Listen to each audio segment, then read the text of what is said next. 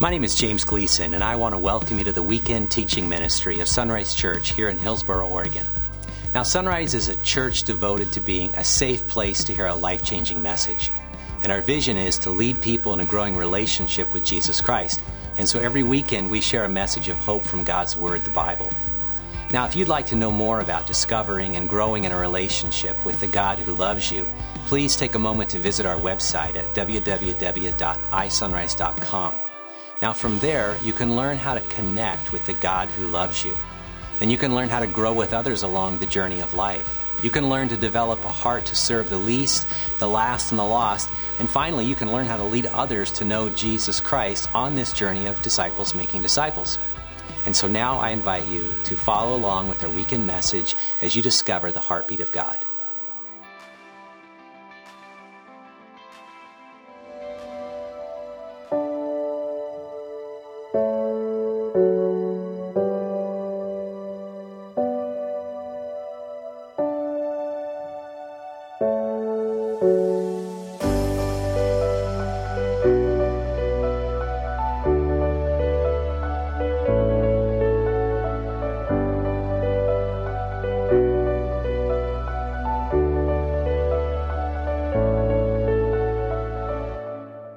Well, I don't know if you've had a chance to watch a television show. I've only caught a couple episodes on an airplane, probably, called The Good Place.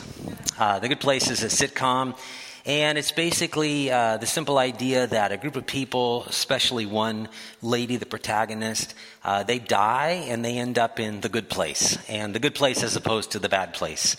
And the deal with the good place is that you've earned up enough, I guess, moral points in your lifetime to make it to the good place, and it's a place of paradise. It was crafted and architected by an angel named Michael. Sounds real biblical, right?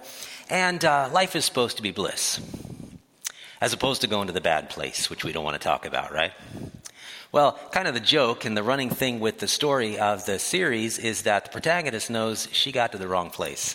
She knows she's not been good. She should have gone to the bad place, but she somehow ended up in the good place. Somebody made a clerical error, as wont to do after you die, I guess. And so she has to hide that. The problem is as she hides it, it becomes more and more clear that the guilt is eating her alive. Well, the first season ends up, spoiler alert, where everybody realizes they've never actually been in the good place. They're actually in the bad place. And this is like hell 2.0 because, Satan and his demons got tired of torturing people with, pitchforks and all that stuff. And they decided to torture them mentally. And so they're twisting people around that way. And it goes on season after season until finally at the very end of the series, this is how it works. They've been able to contact the judge, God himself, convince the judge that, there aren't enough people to go to the good place, so let's just get everybody to the good place. And so after you die, you get a point system where you can still earn your way into the good place, and who wants to go to the bad place anyway, right? Now, everybody laughs when they watch that show, because it's kind of comical, kind of silly. But the average American doesn't believe in a good place or a bad place, right? We just believe in death, right? Life and death. When you live, you live. When you die, you die. It's nice thoughts, right? But who really believes in the afterlife? Who really still believes in heaven or hell? Who still in our modern culture believes in God or Satan or angels, the spiritual realm? Much of what we think about when we think about the devil and his angels and hell, it's not how the Bible describes it. Even heaven, to be honest with you. But we've gotten our pictures of all this from other sources. Some of our sources are by Dante, who wrote the Divine Comedy, and he wrote about this journey down to the 7th levels of hell. And he talks about the levels of hell and describes all that. And, you see those kind of things, and those have been brought into our culture to the point where you wonder, why is it the way it is? Well, it's the way it is because of art, because of story. There'll be a group of people that grow up thinking that there's a good place and a bad place, and it's a point scoring system, right? Our culture designs these pictures, they paint these pictures, and we just kind of buy into them. It's not necessarily what the Bible says. In fact, why is the devil red? Why does the devil even have a pitchfork, right? Or cloven feet, right? Why does he have that pointy little tail, right? Well, the Bible doesn't describe any of that. But that's our modern character, right? I mean, you see that caricature. I mean, you know it even if you've watched Bugs Bunny. You see the devil on one side and an angel on the other, right? That's kind of what we think about when we think of that. But we don't really think that that's true. I mean, that's a nice mythical fairy tale that people invented, especially in ancient days, to scare people into right living. If we can just push people into a good moral life, whatever we need to tell them to get them there, right? We'll do that. I mean, sure, that worked during the time of the Bible, or that definitely worked during the Middle Ages, the Dark Ages, right? The Renaissance, all this picture. But you got to be honest, we're modern people, right? We're thinking people. That doesn't work anymore. But the Bible's pretty clear. There is a God.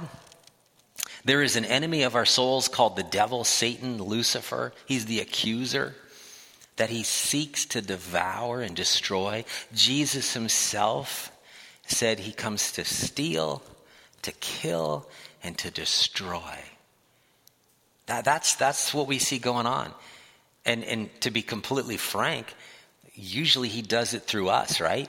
I mean, we could decry all the natural evil of the world, the diseases and the earthquakes and tsunamis and all that stuff. But most of the evil in the world, if we're honest, comes from us. It's the moral evil that comes when we do what we want to do in spite of how it may affect somebody else. And the devil uses that. And again, though, I just wonder how many of us as followers of Jesus Christ or church people or people watching online really think about the spiritual world. We probably don't. I mean, thanks to Madonna, we know we're material people, material people we're in a material world, right? We get all that. I mean, we know, we can see it, we can touch it, we can add it up. We're very scientific, we're moderns, right? And so that's kind of our world. But the Bible describes the fact that there's another world that's a spiritual world. And that spiritual world affects the real material world because the spiritual world is just as real. We just don't see it. And we go, I don't know, should I really believe in that? Could I believe in that? Seems far-fetched. The problem is if you're a follower of Jesus believed in it.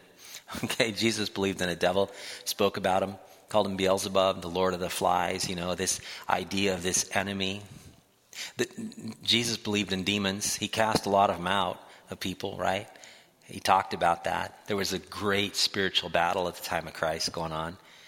And not only did Jesus believe it, guys like Paul believed it and wrote about it. James, Jude. I mean, you look at people like Peter, they write about it.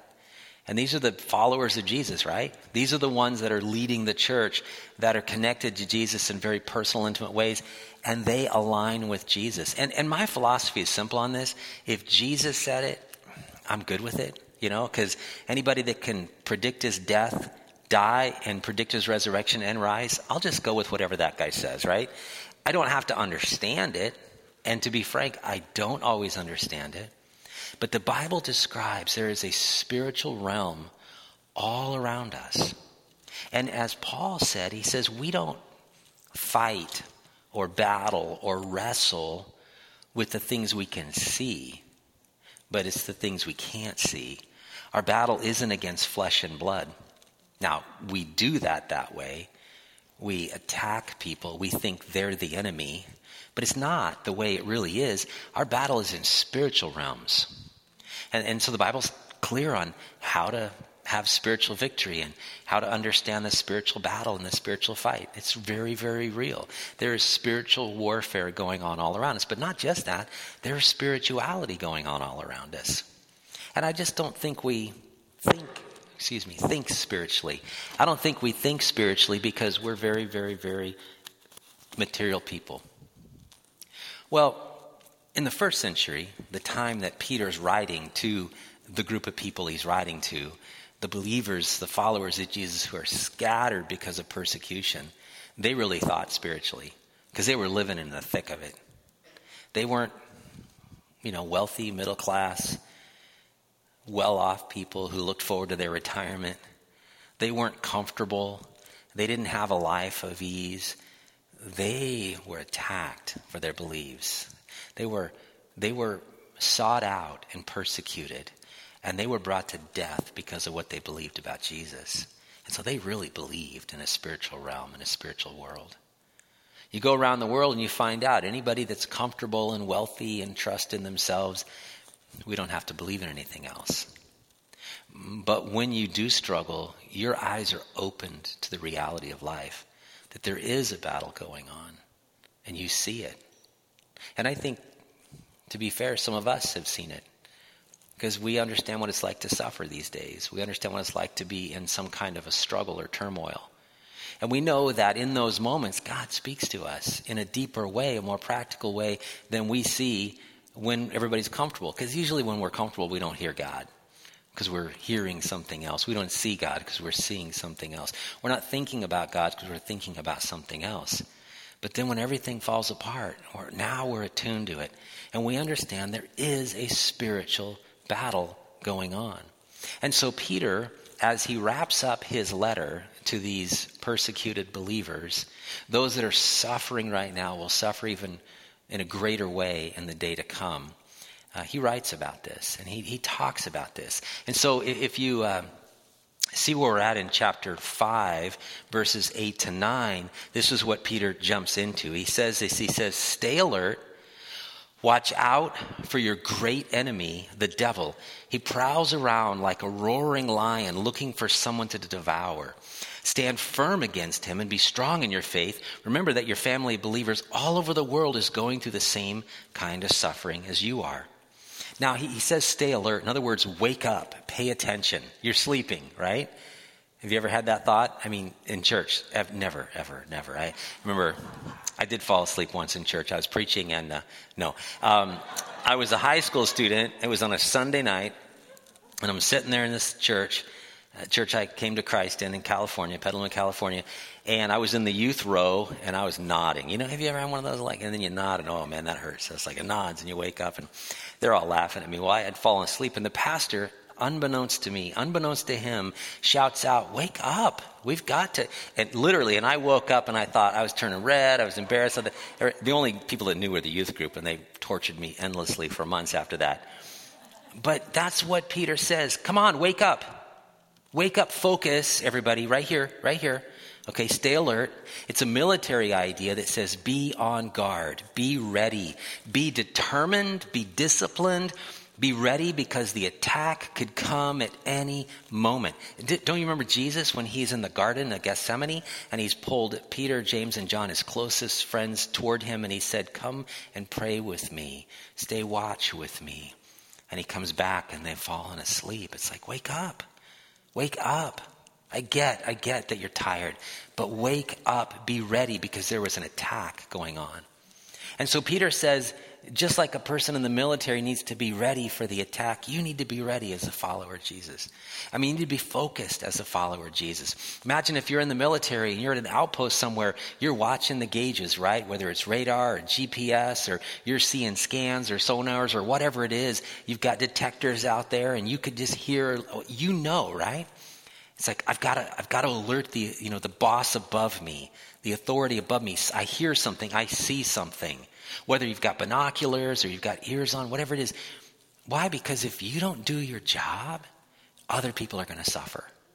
And so Peter says, wake up and be ready, because there is a great enemy out there.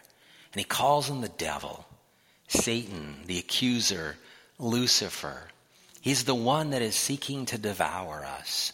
The Bible describes him, and the Bible is really clear. He was a fallen angelic being who at one point was the greatest and most beautiful of all the creations of God, and hovered around the throne of God and worshiped God and declared God's holiness, but saw that throne and said, I want that, that's mine. Because of pride, he fell, and then he led the world into that.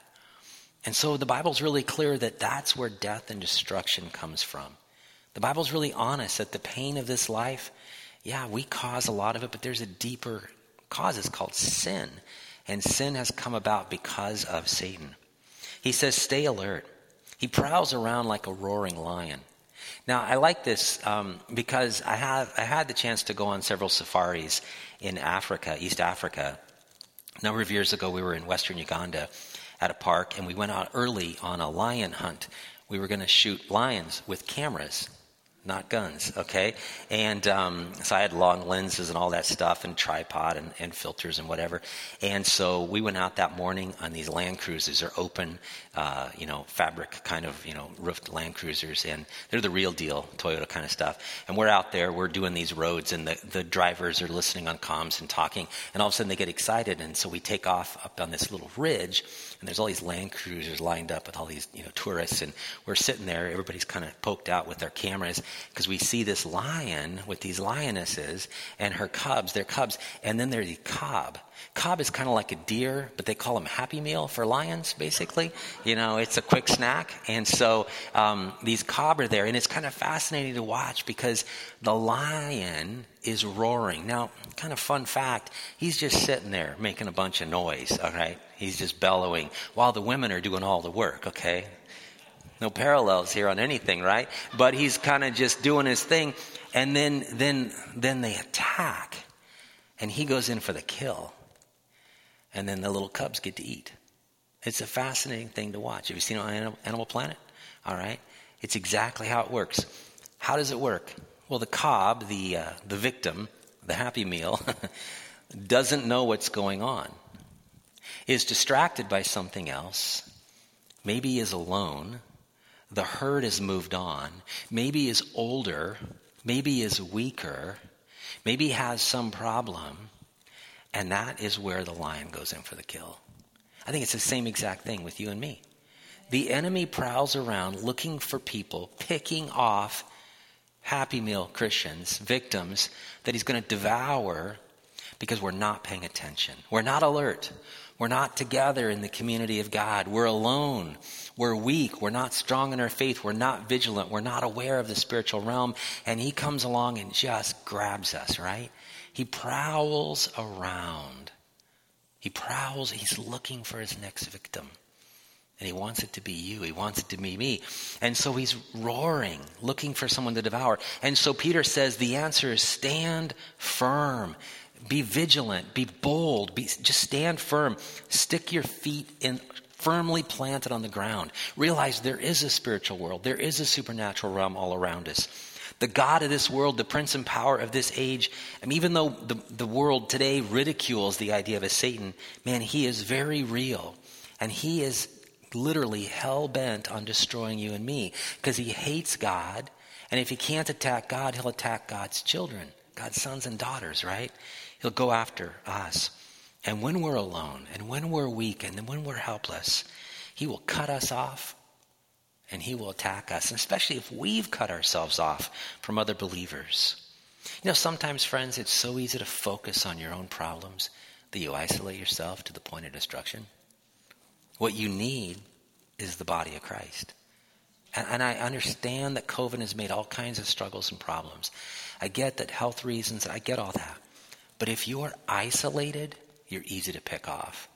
You've got to be connected in the family of God. In times like these, we are especially vulnerable to Satan's attacks. Let's not fall prey to his attacks, but join with other believers. And in verses 10 to 11, he says this. He says, in his kindness, God called you to share in his eternal glory by means of Christ Jesus. I love that because when you're suffering, when you're struggling, when you're, feeling the weight of all this stuff, and when you're in the middle of a spiritual battle, you know that when you can call out to God and you know that he's there, that means everything. He has called you to share in his eternal glory by means of Christ Jesus. So you are a son, you are a daughter of the Most High God. I don't know if you saw that story in the last week. It was really fascinating. It was cool. This gal who was brought over from civil war in Senegal, and she was brought to the United States, adopted. She was raised, and so she's now old enough. She goes back, and she finds her people. She finds her tribe, and she discovers she's a princess. It's awesome. She's a bona fide African princess, which isn't as great as you think because that means she's now responsible for caring and feeding and being over everybody. It's like, okay, well, that's not the diary that I read I was supposed to be, no big dress and that, although she was wearing a pretty cool dress. But the fact is that you don't have to go searching for that. You are, royalty because God has adopted you as his son or daughter. And he says here, so after you have suffered for a little while, you know, it doesn't feel like a little while when you're in it, right? It doesn't. And Paul says this in, his words, that these, light and momentary afflictions. I've not had a lot of light and momentary ones, if you ask me, But he said, after you've suffered for a little while, and that's a promise that, it will be a little while, but it'll be over. It'll just be a while. I'm the kind of guy that when I go to the refrigerator, I look at the milk and I look at the expiration date. Now I have 3 teenage boys, so I don't have to look at that because we hardly ever have milk. It's just gone instantly. It's like a vacuum. It's gone. But I still look at it. And I look at the date. Anybody freaky like me? I look at the date because I'm not going to drink milk past the date. I mean, why would I do that? I don't know. It would be bad. It would be horrible. Have you smelled that kind of milk? If it's on the date or even close, I'll open that thing, I'll smell it. And if it even remotely smells bad, which I kind of think my mind makes up, I'm like, I'm not doing that one. I'd rather pour it down the drain. I don't know how they come up with a date. Do they have a conversation with the cow? I don't really know. I mean, now they have expiration dates on Diet Coke and soda, and everything's got an expiration date, right? And this is what Peter's saying, hey, that struggle you're in, it has an expiration date. And there's going to be a day after that, and it's going to be okay. After you have suffered for a little while, he says, he will restore, support, and strengthen you. Those 3 words mean he will put you back on a firm place, strengthen you, build you back up, get you strong for the next part of your journey. And he will place you on a firm foundation. All power to him forever. Amen. That's a little doxology right there. That means that, yes, we're going through a struggle. Yes, we've got stresses. Yes, we've got sickness. Yes, we've got all of that. And our economy is teetering and there's political fights here and there and people aren't trusting one another. I get all that. But when all that's said and done, this world is not our home. We're joyful exiles, remember? And we are looking for another home, a firm foundation where we're standing with God. Peter closes his letter with these words to remind us that even though your road may be difficult, and I believe some of you have really hard roads, it's going to lead to glory. And it's going to count for something far beyond what you imagine today. And whatever pain and whatever suffering you're going through, there'll be even greater rewards. And friends, your suffering is only for a little while. I don't say that to make light of it. I just say it because that's what God says. Now, I skipped over the first couple verses in this chapter, and because I want to close with those. And I want to lead us into a prayer. He says this in chapter 5, verse 1. And now a word to you who are elders in the churches. I too am an elder and a witness to the sufferings of Christ. Peter started his letter by saying, Peter, an apostle, which means a sent one, someone who's given a mission. Jesus gave Peter the mission to be an apostle with the other 11 apostles. He was called that. He was commissioned as that. But now he calls himself an elder, which is a different term. An elder basically means like an old gray-headed man, okay? And so now I guess I can say that. I'm 56 and I've got gray hair. But what it means is someone who has been called or charged, commanded to lead the church, to be that shepherd of the church. He says here, and I too will share in his glory when it is revealed to the whole world. Now here's what he says. As a fellow elder, I appeal to you with these words. Care for. The word in other translations is to shepherd the flock that God has entrusted to you. That's a big biblical metaphor, shepherd. Because the Bible, Old Testament, New Testament, those letters, those books, those stories, they were built in a time, they were written in a time when shepherding was real. That was very much an agricultural world. Even 100 plus years ago in America, very rural agricultural. Now we're more industrial, now we're more information based. And so we don't understand the idea of shepherd because most of you don't have any sheep, right? And if you do have, it's a little plastic puffy sheep, you know what I mean? Or whatever, it's a Lego, it looks cute, right? But that's not the imagery and the metaphor. The metaphor is that God has called some people to be shepherds. David was a shepherd. David wrote about the good shepherd in Psalm 23 and the relationship between the shepherd and the sheep. And he described that because that was a common understanding of life and relationship with God. And all through the Bible, there is this picture of a shepherd. And there were good shepherds and there were bad shepherds. There were shepherds that just used the position to gain whatever influence, authority, finances, acceptance, whatever, for their own.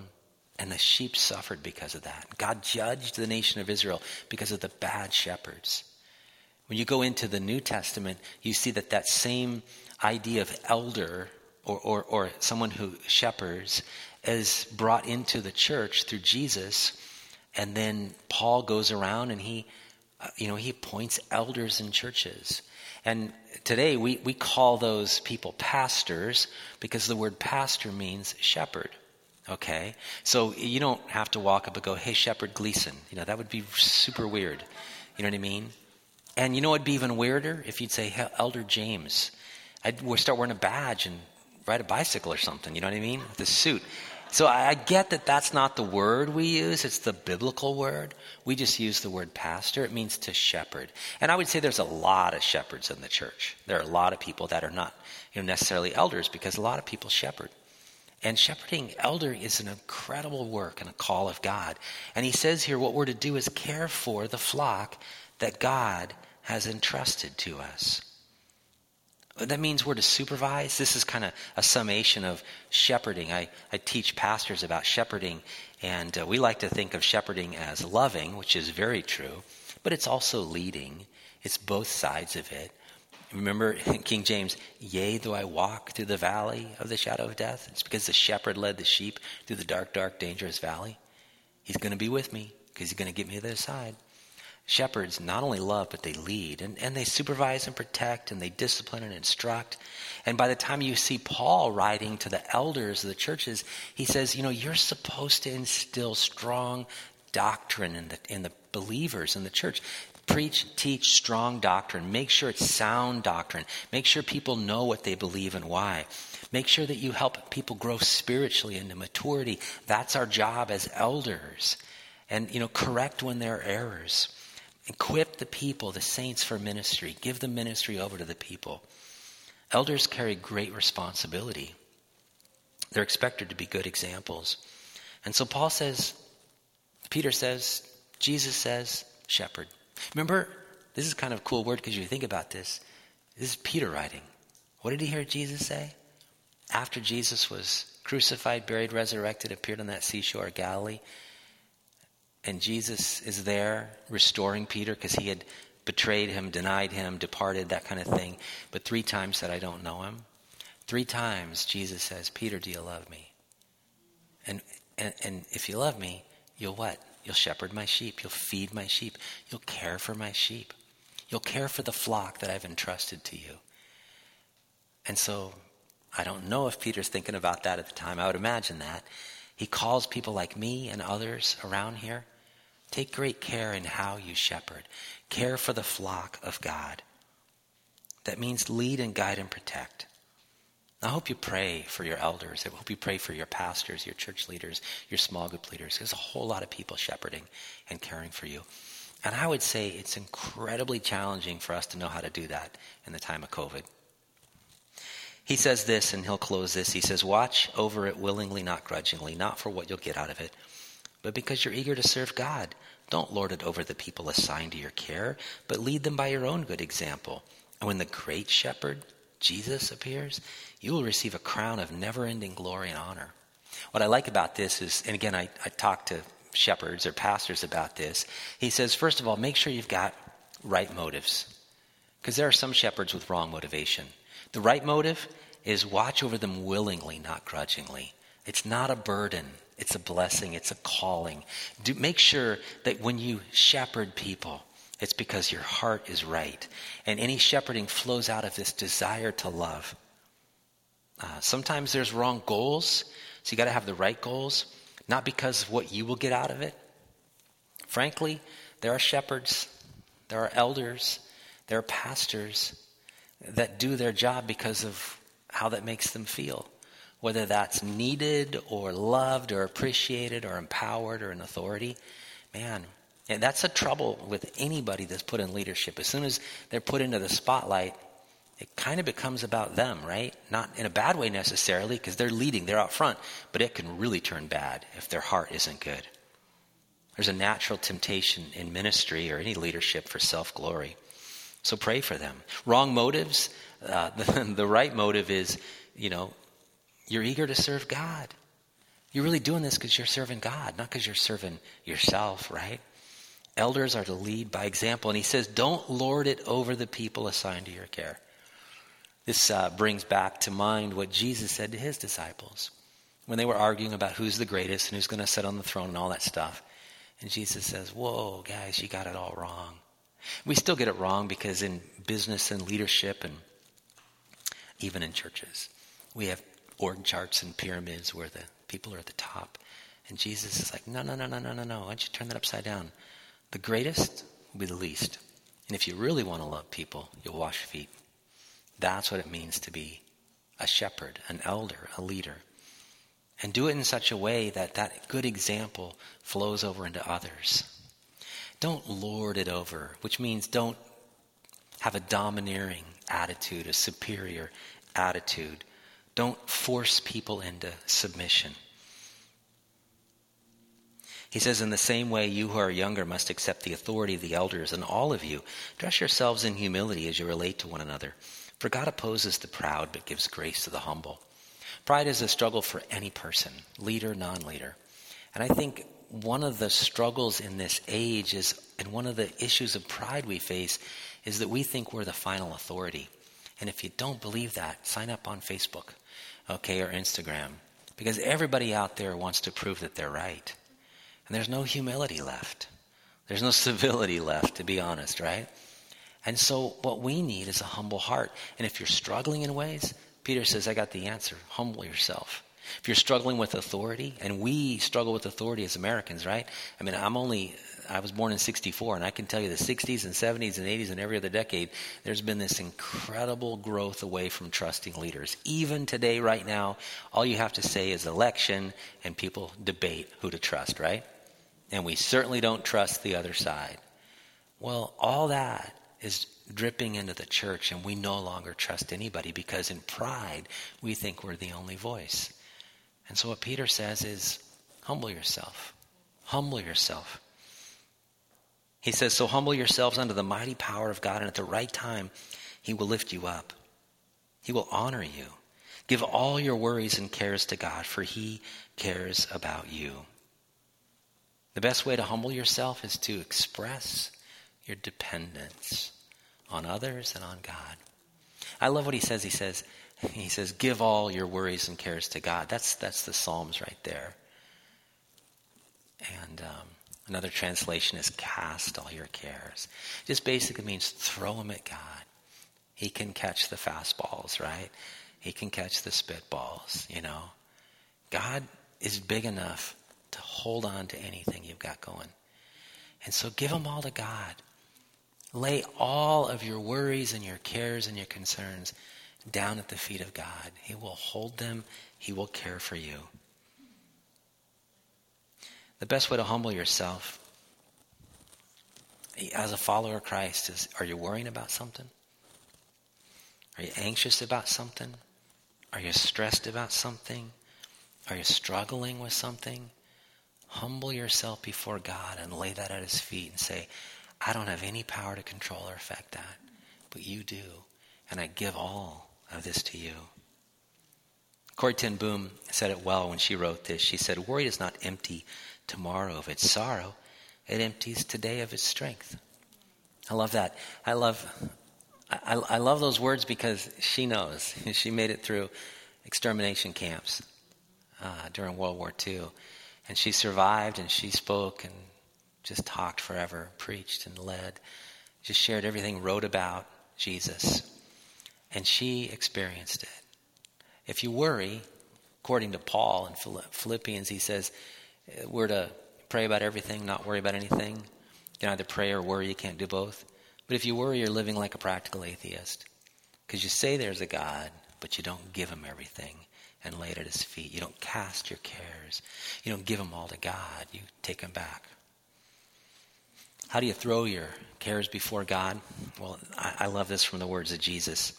Matthew 11:28-29, he says, "Come to me, all of you who are weary and carry heavy burdens, and I will give you rest. Take my yoke upon you." That's my leadership. That's my teaching. "Let me teach you, because I'm humble and gentle at heart, and you will find rest for your souls." So I just invite you to come to him today. I want to lead you in a little guided prayer time, and just an opportunity to close in prayer. And so what I need you to do is hold out your hands, and I want you to imagine whatever it is that's causing you stress or anxiety right now. It could be a person. If you want, just move your hands like this. No, just teasing. I've been that way sometimes. Just lay it right there. Your stress, your fear. Corey, when she's writing about this, she talks about this. She goes to the Lord and she carries all her burdens to God, and she prays and says, "God, what I'm holding in my hand is far too much for you to handle, and there's no way for you." And she says, I just laugh, and then I just realize God's a big God. He can take it all. So I want you to close your eyes with your hands out, whatever you're stressing about, worried about, fearful about, thinking about. With that in mind, you're going to give it to God. And I want you to repeat these simple words after me. Say them after me. Heavenly Father, you know the problems I face today. You know my discouragements. You know my failures. You know my weaknesses. You know my worries. But I'm going to choose to cast them on you. I'm going to choose to trust in you. I trust in your strength. I trust in your wisdom. I trust in your love for me. Give me your peace today. In Jesus, amen.